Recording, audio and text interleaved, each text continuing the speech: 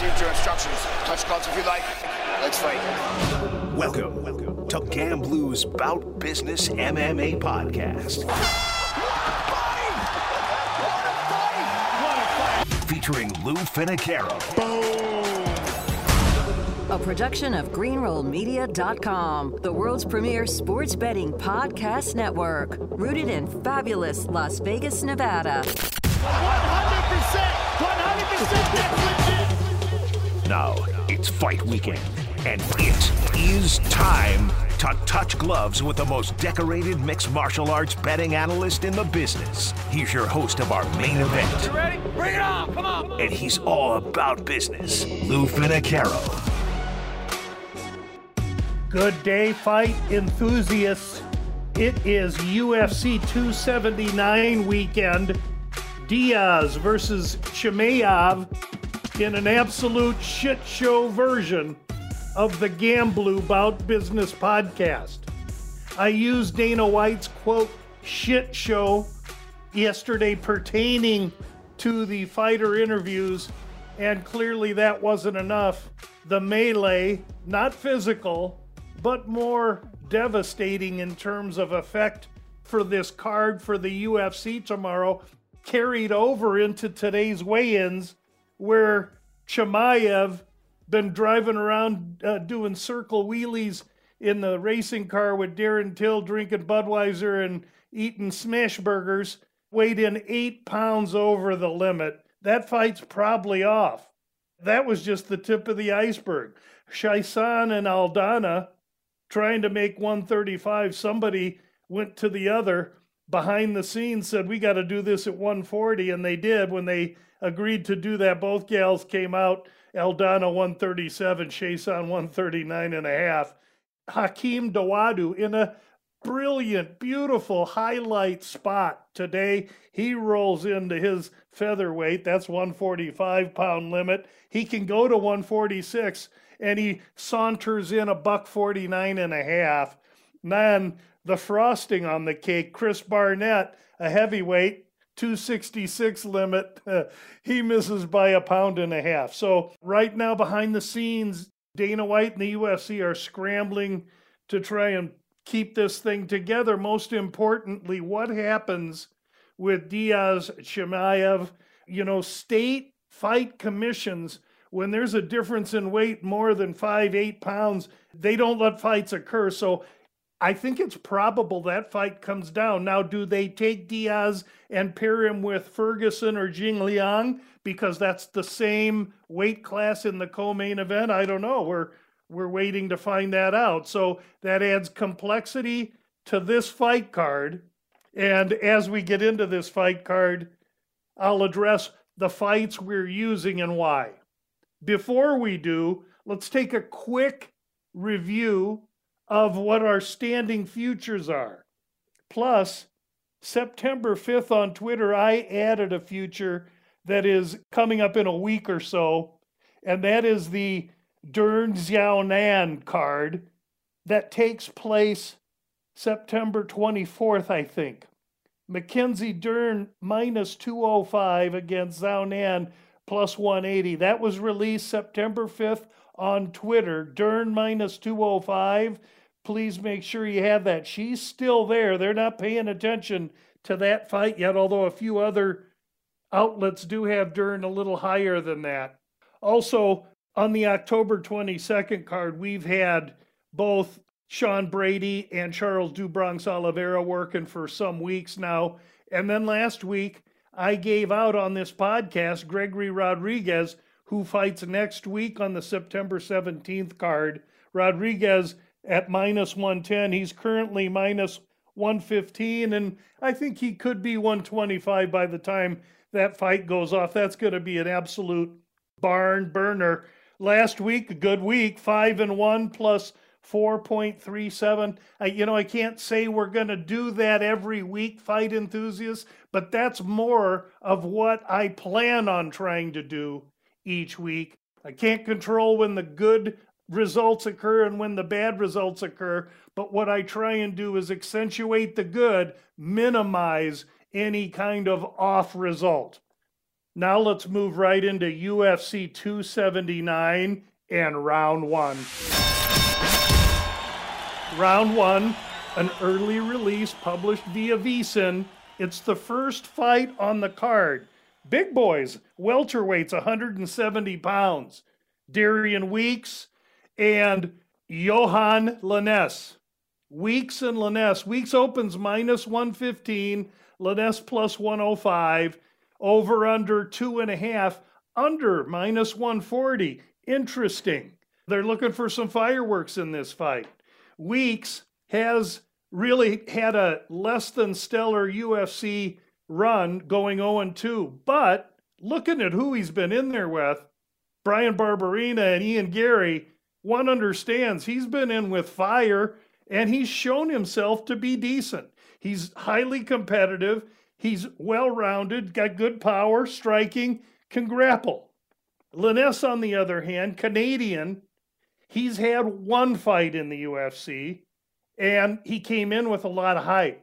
Now, Lainesse is a couple years older, which really doesn't hurt him. He's only 30, but he's 2 inches taller, 4-inch reach advantage, much larger man.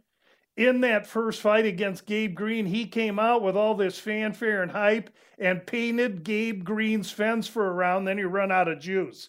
Second round, Gabe Green came out and finished him. I think Lainesse learned a great lesson in pace, in debuts, and in real fighting evolution with that loss. And now we get these two guys both desperate, wanting to move on and further their career, moving up the ladder. Again, Weeks opens minus 115. He comes today minus 125. I do like Lainesse. I like his size. I do think that Weeks may be the more well-rounded fighter, but I think Lainesse is up to the task. He gets a fighter, almost a clone image of Gabe Green, his first fight opponent. And for that reason, round one's release, Johan Lainesse, plus 110. Now let's move into round two. Round two is also on the early prelim card. And for this fight, we're going international again. It looks like I'm picking Canadians because we have another Canadian here fighting Alateng from China. The Canadian's name, Chad Anheliger. Alateng, the Chinese fighter, the Mongolian Knight. A couple of weeks ago, we had the Mongolian Murderer. Alateng, again, Chinese. He's got UFC experience over Ahlinger. He's probably been in with the better competition, surely. Though I think his skills are limited, he's well-rounded, but his striking is nominal. Anheliger comes with really dubious UFC experience, but he's going to have size on his side. And I like the way the line has moved here. The most profitable segment of UFC betting is when we can find an underdog priced from plus 100 to plus 190, and the line moves in their favor, meaning the plus 100 fighter grows and gets to plus 120, 130, whatever. In this case, Anheliger plus 120 at openers, plus 145. I like that sweet spot. This is a over-under of 2.5, shaded 180 to the over. These small guys in a big cage are going to move around and pick and poke, but I don't think anything major is going to get done. I agree with that over, and for that reason, we're going to take the dog on Anheliger for a half a unit to win straight up. That's plus 145. Then we'll take Anheliger half a unit at plus 250 via decision. Round two, half a unit on Anheliger each way. Now let's move into round three. In round three, again, I picked a couple of bouts. This is a parlay. Each of the fights released today, each of our releases involve fights where there have been no altercation, change, or manipulation to the weight class other than our round 5 pick, which I will explain when we get there. So these fights have been unaffected by all today's recent weight cuts, and let's hope it stays that way. Again, round 3 is going to be a parlay. And once in a while, I come in contact with a position that is just absolutely the correct side. And today, when we look at the fight between Jailton Almeida and Mr. Turkaj, who's a short notice Swedish replacement who goes by the nickname Pleasure Man. Well, Pleasure Man might as well be that dude in the Green Mile, because he's walking into an unbelievable beating against this Jailton Almeida. Now, these guys are 205-pound fighters, but this fight, because of the short notice nature, was agreed at 220. Almeida's last fight was a first-round knockout of heavyweight Parker Porter. This guy, Jailton Almeida, is the kind of phenom that Chimaev was being made up to be, and it looks like he actually is not. This Jailton Almeida ain't going to go find some Irish Goomba to go drink beer with. He's in the gym training, and he's going to smoke the Pleasure Man, Mr. Turkaj from Sweden. Now, the only way we could try and find to bet that is Almeida inside the distance, minus 275. I am happy to give that. Happy. So, leg one of the parlay that is round 3 is Jailton Almeida. Now, for the people shopping DraftKings, this is listed under winning method to win by finish. To win by finish allows for TKO, KO, DQ, and sub. So make sure you find that under winning method in the DraftKings drop-down tab. Leg 2, parlay round 3, up to the main card. Kevin Holland, Daniel Rodriguez. Look, this is really a mismatch to begin with. Daniel Rodriguez is game, good boxing, but he's really a 55er that's fighting up at 170. Not overly large for the weight division. Holland is a 185er that has dropped cut weight to fight at 170, and he looks like a razor blade at 170. Because of the short nature of this fight, they had to recruit this fight to the card because the card was really lacking, sex appeal. They made this a 180-pound fight because there was only 2 weeks for these fighters to get ready. Holland's the guy that's been fighting at 180. He's the one that's tasted that power, is used to that power, that size of man. This is too much for Daniel Rodriguez. He's a gamer and he'll fight well, but this is Holland's fight to lose. So round 3's parlay, Jailton Almeida to win by finish, coupled with Kevin Holland. That's a 275 to 195. 1 unit brings back 1.08. Now let's move into round 4. Round 4 is going to be a quick fight. Might be the best fight on the card outside of Linus and Weeks, the one that kicks us off in the early prelims. And in this fight, they're fighting at 205. You got Johnny Walker, who enters the fight unbelievably athletic. Long, tall, looks like he was chiseled out of marble. In this fight over Cutelaba, he's going to have a 4-inch height advantage, 7-inch reach advantage, 3.5 inches with his legs. He's well more athletic, got footwork. But one other trait of Walker's fight game that he carries with him, besides those dominating physical attributes and his athleticism, is a porcelain chin. If you hit Johnny Walker square on the chin, he's going to go out on you, and that's what's happened in his last few fights in devastating fashion. Siding with a fighter in this capacity, there has to be some compelling reasons for me to do it, and the compelling reasons are the opponent, which happens to be, in this case, Moldavian Ion Cutelaba. I've already mentioned how much physically larger, structured, longer, more athletic Walker will be than Cutelaba, but the difference in athleticism is going to force Cutelaba to be a wild bull in the pampas, which is how he fights anyway. It's going to force him to try and cut the ring off, but more importantly, he's going to chase Walker.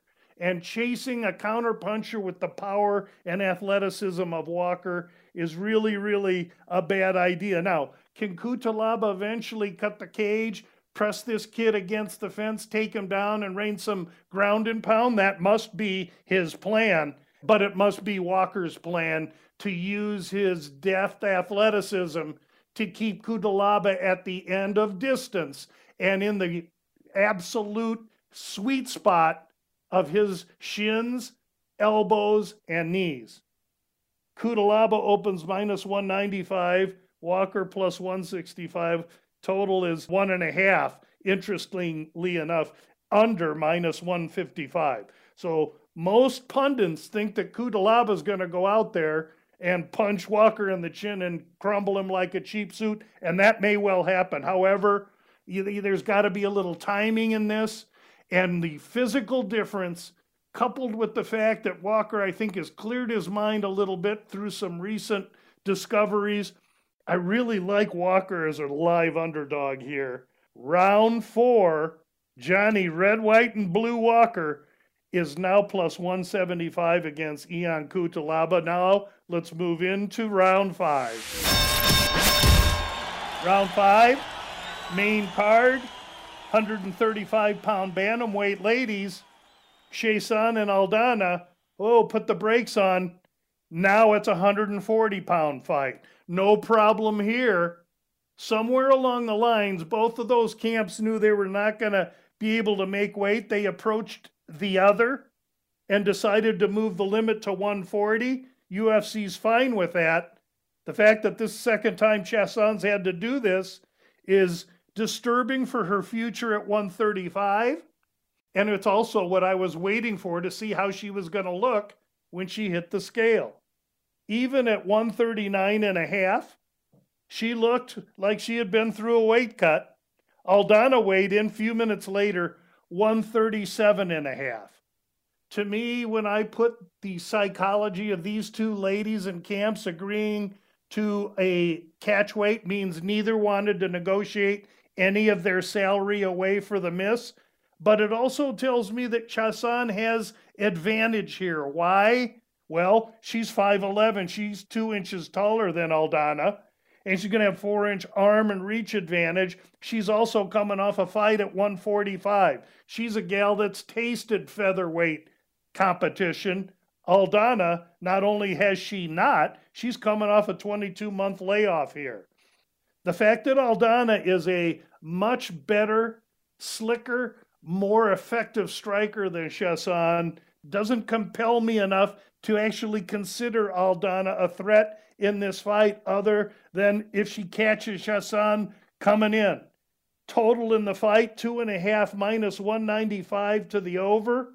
I think this is going to be a competitive fight, but at the end of the day, a boring fight. Because I believe Macy Chiasson, with her size, is going to be able to get inside on Aldana, take her to the fence, take her to the ground, and that's where the trouble starts. Round 5, we're going to cut this one up.